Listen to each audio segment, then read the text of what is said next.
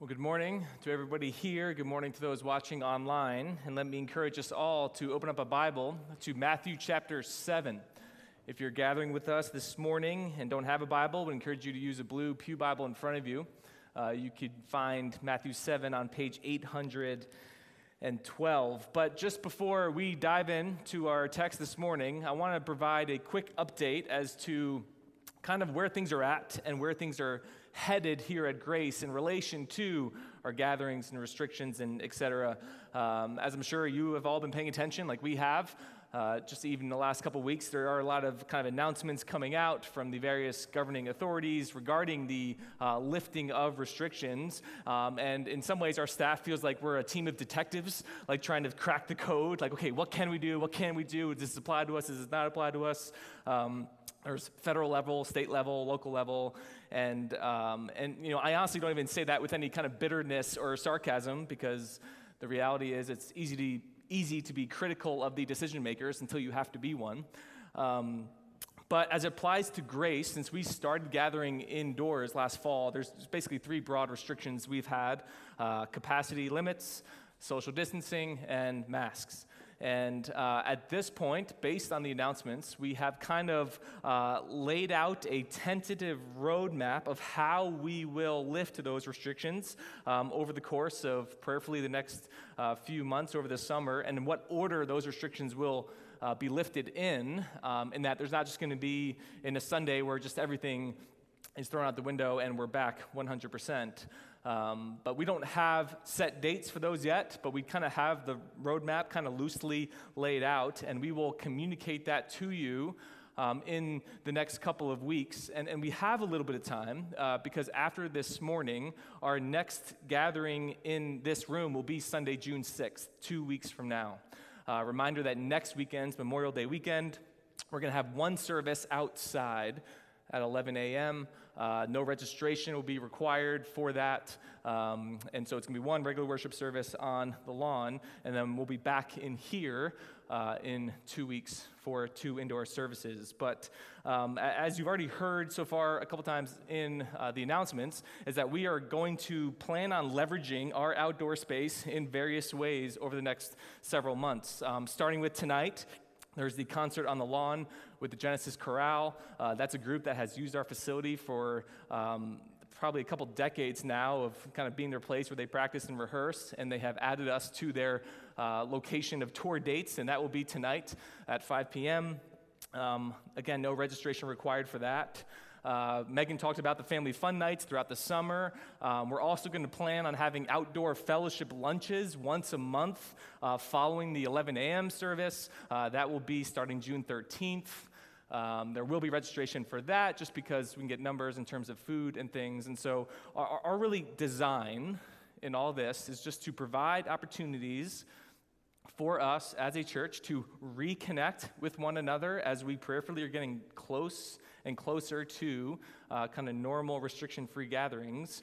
And in many cases, with the way God has grown our faith community numerically over the past year, even despite all that has happened, it's an opportunity to connect with people, maybe for the first time, and to just put some things in our path where we can do that. But to kind of sum it up, again, trying to be brief here, we're just asking the Lord for wisdom right now as we yearn to move towards lifting restrictions while not being careless about it. And that has been the tightrope we have been walking for 15 months.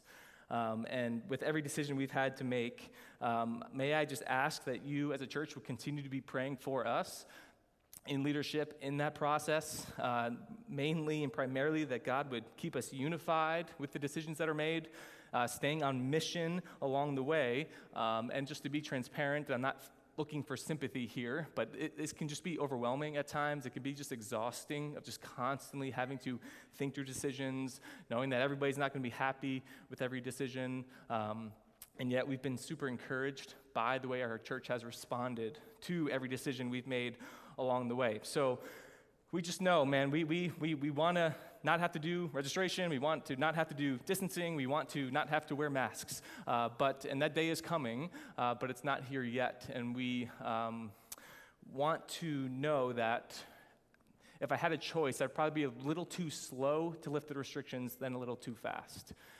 Knowing that, I realize that as you wear masks in less and less places outside this building, it's going to become a little less more tenable. Like, why is church a place I'm still wearing masks of all places? And I get that, and in many ways I sympathize with that. But again, keeping just a long view in mind, we want to do this the right way. So we ask for wisdom and your prayers for us in that. And we are reminded in that praying that our confidence is not in us and in our discernment, but rather in the steadfast love and control of our Father. And that's the not-so-smooth segue into this morning's passage, because the opening words of our passage in the Sermon on the Mount are, "Ask, and it will be given." It's an incredible promise Jesus gives to his disciples after this series of warnings we have seen in the last couple of months. Ask, and it will be given. I was 4 years old when the Disney movie Aladdin came out. And with the genie in a lamp who, when summoned out of the lamp, grants 3 wishes to Aladdin, and he says, here's the basics. Step 1, rub the lamp. Step 2, say what you want. Step 3, there is no step 3. That's it. Make a wish, and it will be granted.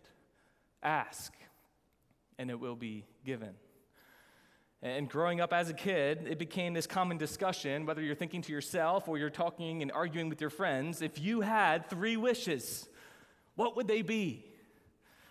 Right? You always had that one friend who'd be like, I wish for 1,000,000 wishes, right? And you were like, easy, buddy. That made-up wish is not allowed in this made-up game, okay? So slow it down. But you had to kind of these common things. If I reflect on my own kind of wishes, I wanted to be a professional athlete. I wanted to be rich. This one's probably unique and a little strange for me, but I always wanted a water fountain in my house, but what came out of it was Hawaiian Punch. A little bit of a waste of a wish there, but that was always on my list. It might still be. But growing up as a kid and growing up in church as a Christian, it was always kind of this interesting parallel when it came to prayer and the magic genie. Because we know, when we learn from little young age in Sunday school, God is not a magic genie to just give you whatever you want. And yet, I'm looking at this passage, and it begins with, ask, and it will be given to you. So even as you mature in the faith, there's still a lot of questions that linger here for us. Like, what should we ask for when we ask things of God? When should we ask for these things? How long should we ask for them? Is there a right way to ask that ensures you're going to get it? Is there any prayer God will never say no to? What does it mean when God does say no? Is that our fault? How does asking God for things connect to the mission that we wake up and have, and a purpose that we have every single day to be salt and light in the world? A lot of questions that come from a simple line, and so there's a lot to unpack this morning. And with that said, let's dig into the text. We're just covering a few verses this morning, Matthew 7, picking it up at verse 7 through verse 11. Ask, and it will be given to you. Seek, and you will find. Knock, and it will be opened to you. For everyone who asks receives. The one who seeks finds. And the one who knocks, it will be opened. Or which one of you, if his son asks him for bread, will give him a stone? Or if he asks for a fish, will give him a serpent? If you then, who are evil, know how to give good gifts to your children, how much more will your Father who is in heaven give good things to those who ask him? The first thing that jumped out at me about this passage is not even what it says, but the fact that it is disconnected from the other teaching on prayer that Jesus already gave earlier in his sermon. If your Bible's still open, you can look back into chapter 6. Towards the beginning of the chapter, Jesus said, don't just pray to be heard and praised by others of how impressed they are through your praying. And then he says, and when you pray, don't just string together these long, empty phrases that mean nothing. He said, rather, pray like this: Our Father in heaven, hallowed be your name. Your kingdom come. Your will be done on earth as it is in heaven. Give us this day our daily bread, and forgive us our debts as we also have forgiven our debtors. And lead us not into temptation, but deliver us from evil. So it would seem that this passage that now we just read would fit right there, wouldn't it? Ask and it will be given to you. But that's not what he does. Instead, he continues his teaching on hypocrisy, moving to the example of fasting, and fasting just to be seen by others. And then he warns us not to be anxious about our life, not to be consumed with what you have or how much you have, which is rooted in just a self-centeredness. And then he warns us not to be judgmental towards others, consumed with other people's flaws while overlooking our own, which is rooted in self-righteousness. And now, ask, and it will be given to you. So we're going to boil all this down to 3 questions this morning. First, what should we ask for? 2, how often should we ask? And then third, how does asking fuel mission? So number 1, what should we ask for when we ask things of God? What is it in verse 7? Again, ask and it will be given to you. What is it? Is it anything and everything? Now, as we'll see in a moment, I have some pretty strong convictions as to what Jesus is speaking of in this particular context.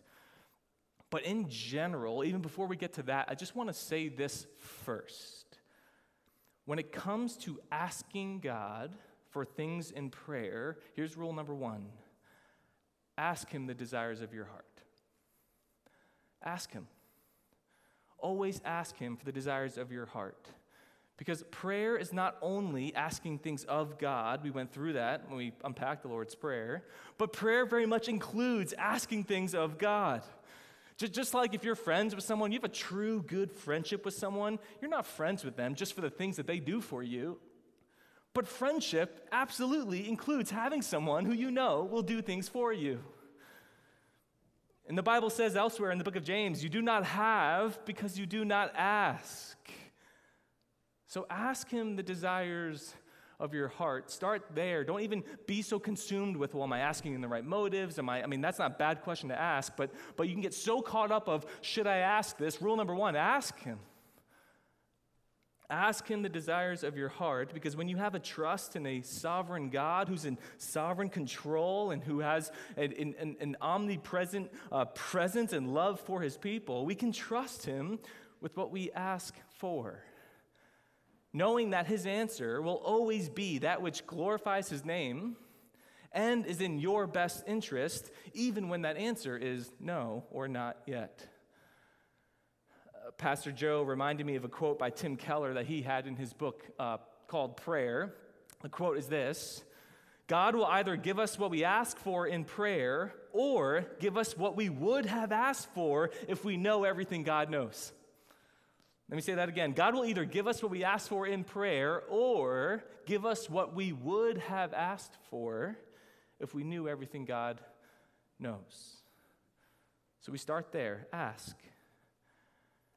And I know under that, when we ask about things that are relational or for physical things or for health or for gifts or for peace, and knowing that some people, there's a ton of heartache under that ask, and for others, it might be more trivial in nature, but we know that we can trust the Lord because we know that God also works in us as we grow in him.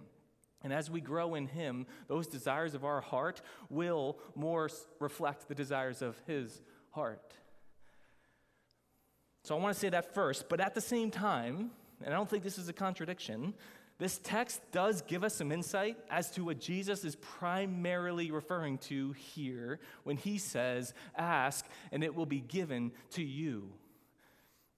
And I would sum it up in these 2 things. 1, daily provision. and 2, spiritual strength. When Jesus says, ask and it will be given to you, and in this sermon, I think he's talking primarily in context about daily provision and spiritual strength. And the reason why that's important is because this verse in particular, ask and it will be given to you, is so often co-opted by prosperity gospel preachers. The name it and claim it teachers that say, ask away to the God who is waiting for you to ask and waiting to unleash blessing on your life in abundance. Many of you know about Joel Osteen. Joel Osteen, I think he really seems to be a good guy. He seems to be a really effective communicator. And he talks a lot about Jesus and faith and loving others. And so somebody might ask, well, why would you, Pastor, have a concern with Joel Osteen? Well, Osteen preached a sermon on this passage, and the title of his sermon was Ask Big. And the message is, and was, that we shouldn't be people who ask what he calls slave prayers, which is just poor wording to begin with. But he says, rather, ask big, free prayers, meaning don't hold back, reach for your goals. And his sermon is filled with stories of people who dreamed big, asked big, and asked God ridiculous prayers, and he not only answered them, but he gave them even more. But here's the thing, every single story in his sermon had to do with an abundance of money or possessions. That there was tuition that was paid for this woman for all her kids' private school. An anonymous donor paid for all their kids for the next 5 years in full. He said, ask and it will be given. Another person wanted a promotion at work, and they not only got that promotion, but they got even a bigger raise than they were expecting. Ask and it will be given. He said at the stadium that his church now meets in, when it came for sale, he just knew God wanted him to have it, but he had to ask for it. And he asked for it, and boom, he got the stadium. Ask, and it will be given. The point of this sermon was that those who dream big would ask big and get it all the more. So ask big. And as I reflect on that, I have to ask myself, is it wrong to ask big? Absolutely not. Is it wrong to ask for a promotion or tuition for your children, or to ask for a spouse, or to ask for a good friend? No. Does God bless his children with tangible things in this world? Yes. But here's the problem. Joel Osteen never shared a story of a faithful Christian who asked big and didn't get it. What do you do then? Not only that, but the implication, and at one point in the sermon explicitly stated that the implication is that if you don't get what you ask for, you then have to look inward, because it's probably your fault. You're not asking the right way. Or maybe you have something in the way, or you don't have the faith strong enough. Because if you really had the faith, then God's a God of abundance, and you'll get it.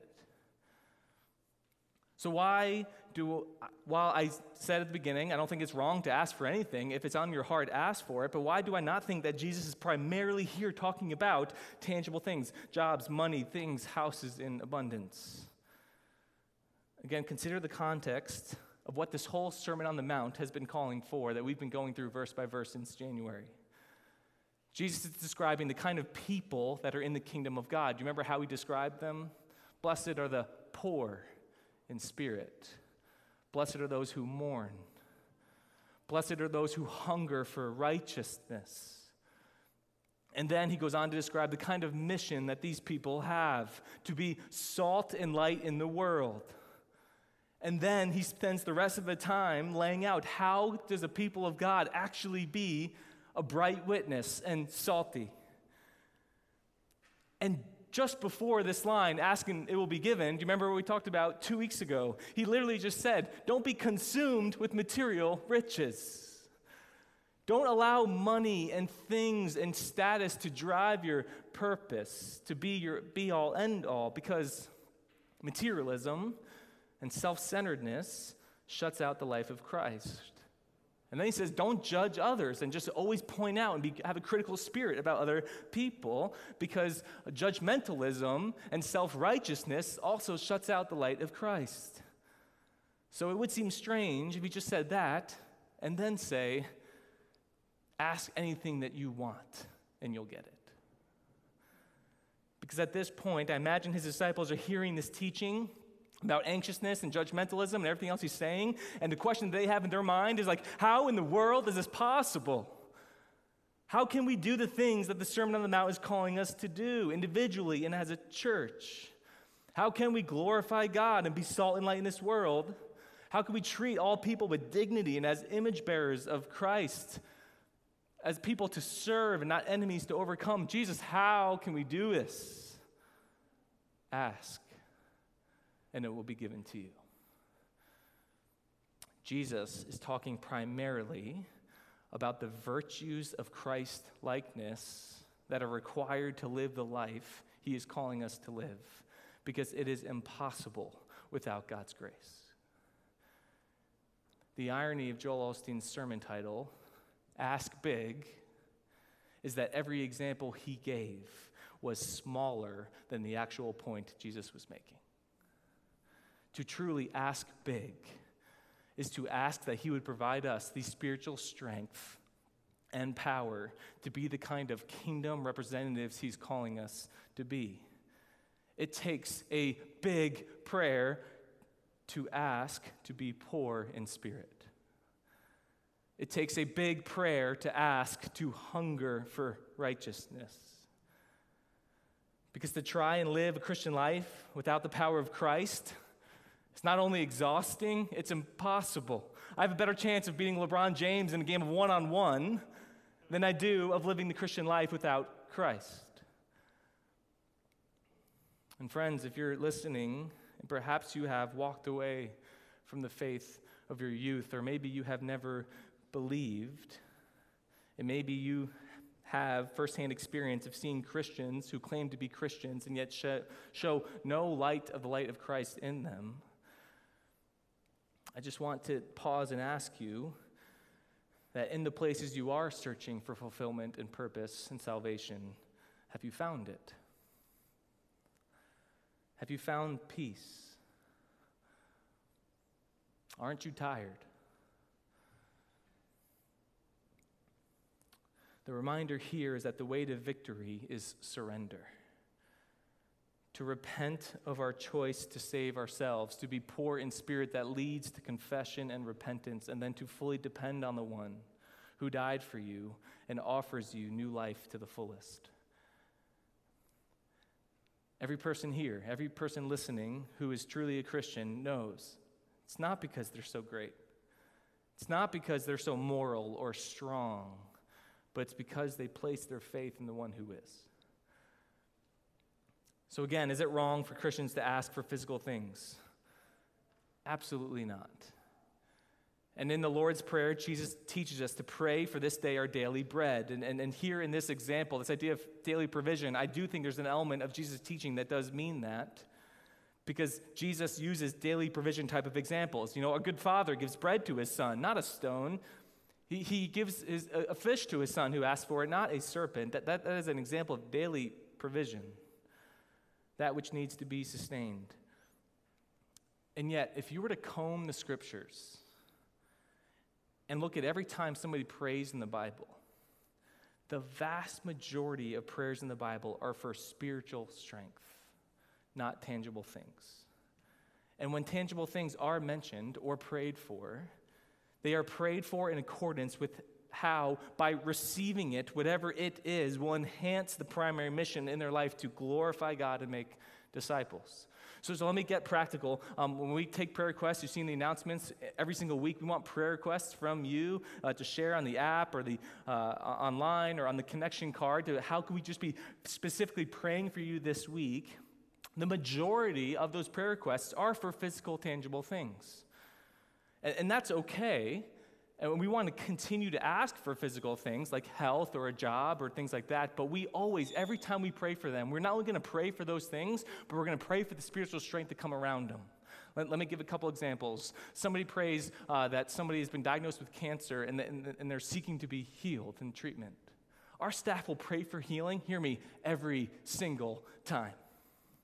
We'll pray that God will heal them, whether miraculously or through the common grace of modern medicine. But we also will pray that God will use it to draw them and others close to them to himself and give them the strength to persevere that emotional and physical hardship. If somebody puts in the prayer request that we're praying for a job or for a raise, we will always pray that that person gets a job or they get a raise, to provide for their family, to bless them in order to be a blessing to others, and to use that gift to glorify God. And we also will pray that God would strengthen them in the midst of waiting for that job. Grow them in that time. Somebody's asking for a spouse or to grow that family, we will pray for that every single time. And we pray that also that God would, while giving them the desires of their heart, would also equip and strengthen them to find their rest in Him, regardless of the outcome. So any trial, for any relational family pain, and any prayer for just conflict in their home, we pray that God would resolve that conflict, but above all, we pray that Christ would be magnified in their lives so that those who are watching them going through that trial will be drawn closer to God as they watch them. So what do we ask for? Primarily, we ask for the strengthened spiritual lives of our people, that they would grow in Christ's likeness and others would do so as well. That's number one. Number two, how often should we ask? If you know what you should ask for, now the question is, okay, how often should we ask? Well, in verses 7 and 8, Jesus gives these three words to describe the posture and the action we take in prayer towards our Father. Those three words are ask, seek, and knock. Three different word pictures for us to visualize this act of prayer. Those are all commands. They are imperatives. Some of you know this, but in the Greek language, which the New Testament was written in, there are two kinds of imperatives. There's a one-time command, which would be translated, knock on the door. And then there's what's called a present imperative in the Greek that would be literally translated, knock and keep on knocking on the door. Guess what all three of these commands, what form they're in the Greek? Present imperatives. Ask and keep on asking. Seek and keep on seeking. Knock and keep on knocking. It shows the intensity of Jesus' teaching here. He's commanding a persistence in prayer that shows a level of passion. He says, ask and don't stop. Don't let up. A question that someone might pose at this point is, well, can we just take a step back here? Why do we have to be persistent? If God was so good, if God could do anything when He wanted, why would He wait for us to ask, let alone wait for us to ask persistently? It's not a bad question. And I would say a couple things.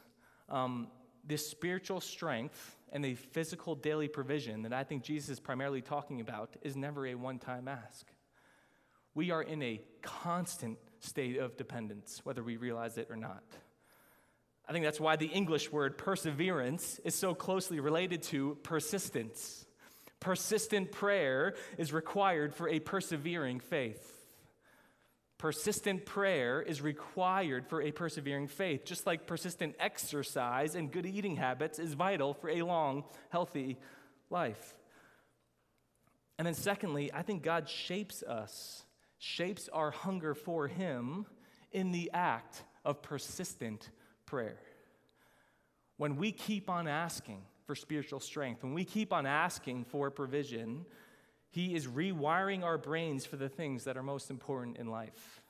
And when we do it on behalf of other people, we see where can we enter into that story on behalf of them to encourage or provide for them, and we trust that person to the Lord. So let me ask a question at this point. What does it take for you to pray persistent prayers? What is something that if it happened, you know it will not be difficult to pray persistently? Again, for most of us, and we don't need to feel guilty about this, but for most of us, it's something situational. Deeply troubling with our physical world. Somebody close to us gets sick. Somebody's without a job and facing financial hardship. There's a child who is suffering. And it's good to pray and pray persistently for those things. And Paul even says in the book of Philippians that when we are tempted to feel anxious, see your own anxiety as a trigger to pray. Because if you don't pray, you will be anxious. But my question is, how often do we apply that same persistence to our spiritual lives? How often, with a deep level of persistent passion, do you pray that you would persevere in the faith, that God would keep you, that He would give you the courage to keep your eyes on Him? Compassion to set your eyes on others in need. How often do we pray this way for our church? That we, Grace Church, would stay focused on the mission to know Christ and make Him known. To not get caught up in endless debates that circulate around us, but keep our eyes fixated on making disciples who make disciples. How often do we persistently pray for the salvation of those in our lives who are lost and in need of grace? Let me give a couple quick examples, one from church history and one from more current in our church. First, church history. There's a man named Augustine. Many of you have heard of him. Augustine was an African theologian and pastor in the 4th century, arguably one of the most impactful theologians over the last 2,000 years. His most famous work is called Confessions. And in Confessions, he writes about his journey running away from God and how ultimately God drew him to Himself. And Augustine ultimately ran into every other worldview or philosophy that there was. And he was always physically and emotionally moving from one place to the next, always searching and never finding. And despite his moves, his mother, Monica, always knew where he was, which is hard to do in the 4th century. All right, no tracking your iPhone in the 4th century. And Monica was a strong believer, and she would always find ways to find out where he was and write to him. And Augustine writes in Confessions that Monica wrote him this near the end of her life. Quote, "There was only one reason alone why I wished to remain a little longer in this life, and it was to see you, son, become a Christian." And finally, it was in the city of Milan in Italy that God saved him and His sovereign grace. But He used the prayers of a mother every day for 17 years. A mother who never gave up. A mother who asked and kept on asking. Now, more current, this past year, we were in the process of searching for and hiring an associate pastor. And after we met with Pastor Joe a couple times on Zoom, we decided to get serious and meet in person over the summer. And that first meeting, we're kind of just, again, talking to him, asking him about his family, about his wife, Helen, and just their story going to ministry, their story of salvation, how God came to save them. And Joe told us, and I hope I don't get this wrong, I confirmed with him this past week, but I encourage you to ask Helen more, that Helen did not grow up in a Christian home. Helen's sister was the first one in the family who came to be a believer in Jesus Christ during high school, I think, or somewhere in that range. And Helen, at that point, was not only not interested, but as her sister grew in her faith, got more and more bothered about how her sister was changing. And her sister was spending all this time at church serving. Can you imagine? Because that time spent serving was now taking away time they could spend together as sisters.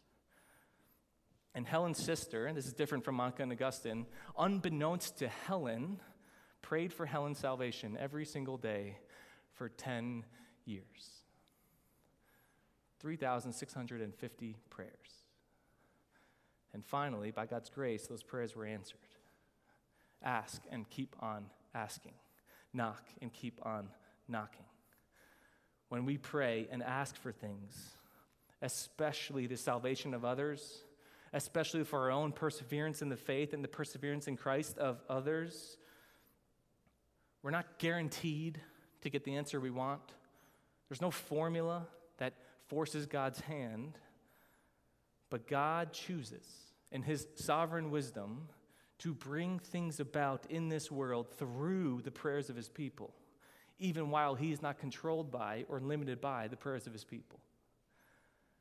And so we can pray persistently, and we can pray expectantly, and then we can echo the words of the 3 men in the book of Daniel who were threatened with their lives by the king who were about to throw them in the fire. You remember the 3 guys and what they said. He said, "We believe God can save us.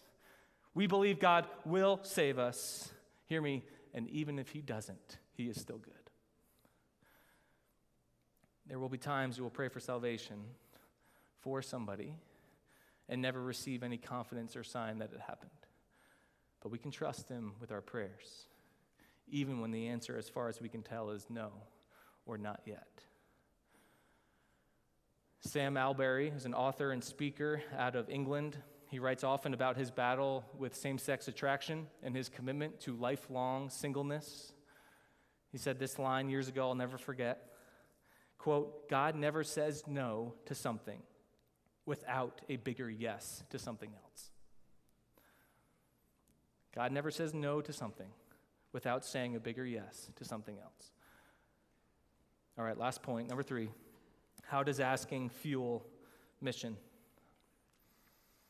One communication technique that Jesus has used throughout the Sermon on the Mount is the lesser to the greater method. Do you remember this? If this lesser thing is true, then certainly the greater thing is true. And here he says, if you then, who are evil, know how to give good gifts to your children, how much more will your Father who is in heaven give good things to those who ask him? That is the lesser, earthly parents, to the greater, God our Father. If the previous point was about persistence, and the persistence we ought to have in prayer, this final one speaks to the confidence we can have in prayer, fueling our mission to be salt and light in the world. A confidence that, again, is not rooted in our ability and our words and our maturity in the faith and our good works, but is firmly rooted in our confidence in our perfect Father. When we think about parents giving good gifts to their children, where's your mind immediately go to? I'll tell you where mine goes to. It goes to actual gifts with wrapping paper, right? Birthdays and Christmas and special occasions, or maybe just a gift given out of the blue, but something that they open. And in line with the context of the passage, I think good gifts include provision, that which is needed to sustain and grow and provide for the needs of children. But beyond that, the best gift a parent can give to their child is themselves. Their time, their attention, their energy, their interest, their physical presence. And I'm at this weird age where I'm young enough to still recall being a young child around my parents, and yet now at the same time, somehow I also have young children. And so I think about this all the time. How when kids are young, and I reflect on my own childhood, a father or mother's physical presence is far more valuable than any gift-wrapped presents. And a father's physical presence will do more to shape and form the character of a child, more so than any birthday gift can. And if that's true for earthly parents, those of us who are imperfect, oh my gosh, we do it so imperfectly. How much more true then is that of our Heavenly Father, who gives of himself, spiritual strength of himself, that is far more valuable. That's going to shape and mold us far more than any abundant, tangible thing would. Why do I think this? Well, in the parallel passage recording in the Gospel of Luke, Jesus says this exact line. Did you know that? It's actually a different teaching. It's a different context, but he says this exact line, showing that this specific type of teaching was repeated often throughout his ministry. It's the exact same with one exception. Listen to this, Luke 11:13. See if you can spot the difference. If you then, who are evil, know how to give good gifts to your children, how much more will the Heavenly Father give the Holy Spirit to those who ask him? Luke's account brings clarity to what Jesus means when he says good things in Matthew's account by replacing it with the Holy Spirit. Primarily, when we ask things of God, what he will always give when we ask him is not the tangible things or the circumstantial things we want, but he will never say no if we ask more of the Spirit in our lives. And while the Bible says that the Holy Spirit indwells all who believe upon conversion, there is a sense in which the extra measure of grace, extra measure of presence associated with the Holy Spirit is provided to those who hunger for it, who ask for it. And this Spirit, Paul says in Romans 8, helps us in our weakness. He intercedes for us. He translates our prayers to the Father. He searches and probes our motives and reveals and exposes what is true in our hearts. The desire for the fullness of the Spirit is a prayer that God loves to answer. It is one he will never say no to. It is the ultimate promise that those who ask, it will certainly be given. And this Spirit will lead us day by day. Talk about daily provision, and there's bread and there's fish that he talks about, but primarily the daily provision we need is God, the Holy Spirit, so that we might seek first the kingdom of God, so we might love our neighbor well, even if and when our neighbor does not love us back. So church, do we want to be Spirit-filled? Hear that phrase a lot. Do you want to be filled with the Spirit? The primary evidence of being Spirit-filled is obedience to God's word. An insatiable desire to know him more so that we can give more of ourselves to the kingdom-building work he has called us to. This is how it fuels mission. This is how it makes us confident people, humble in ourselves, confident in him, so that day by day we can have the power we need to obey and live out the lives God has called us to live. Let's pray. Father, it is the desire of our hearts to bring glory to your name, Lord, even in our fallen states, even when we do that imperfectly. Father, it is also our desire to make an irreversible impact in this world as you have called us and equipped us to do in the church. Father, I pray you would raise our confidence in you first, and secondly in the church that you have built, so that the gates of hell shall not even prevail against it. And so, Father, I pray that we would all reflect in our own hearts after hearing your word this morning, that we would ask ourselves, is this what we want? That you are asking us, is this what we want to ask for? And so, Father, lead us into the pathway of knowing and persistently asking, because when we ask, we know that you will surely grant the strength and extra measure of your Spirit to us. In the name of your Son, Jesus Christ, we pray. Amen.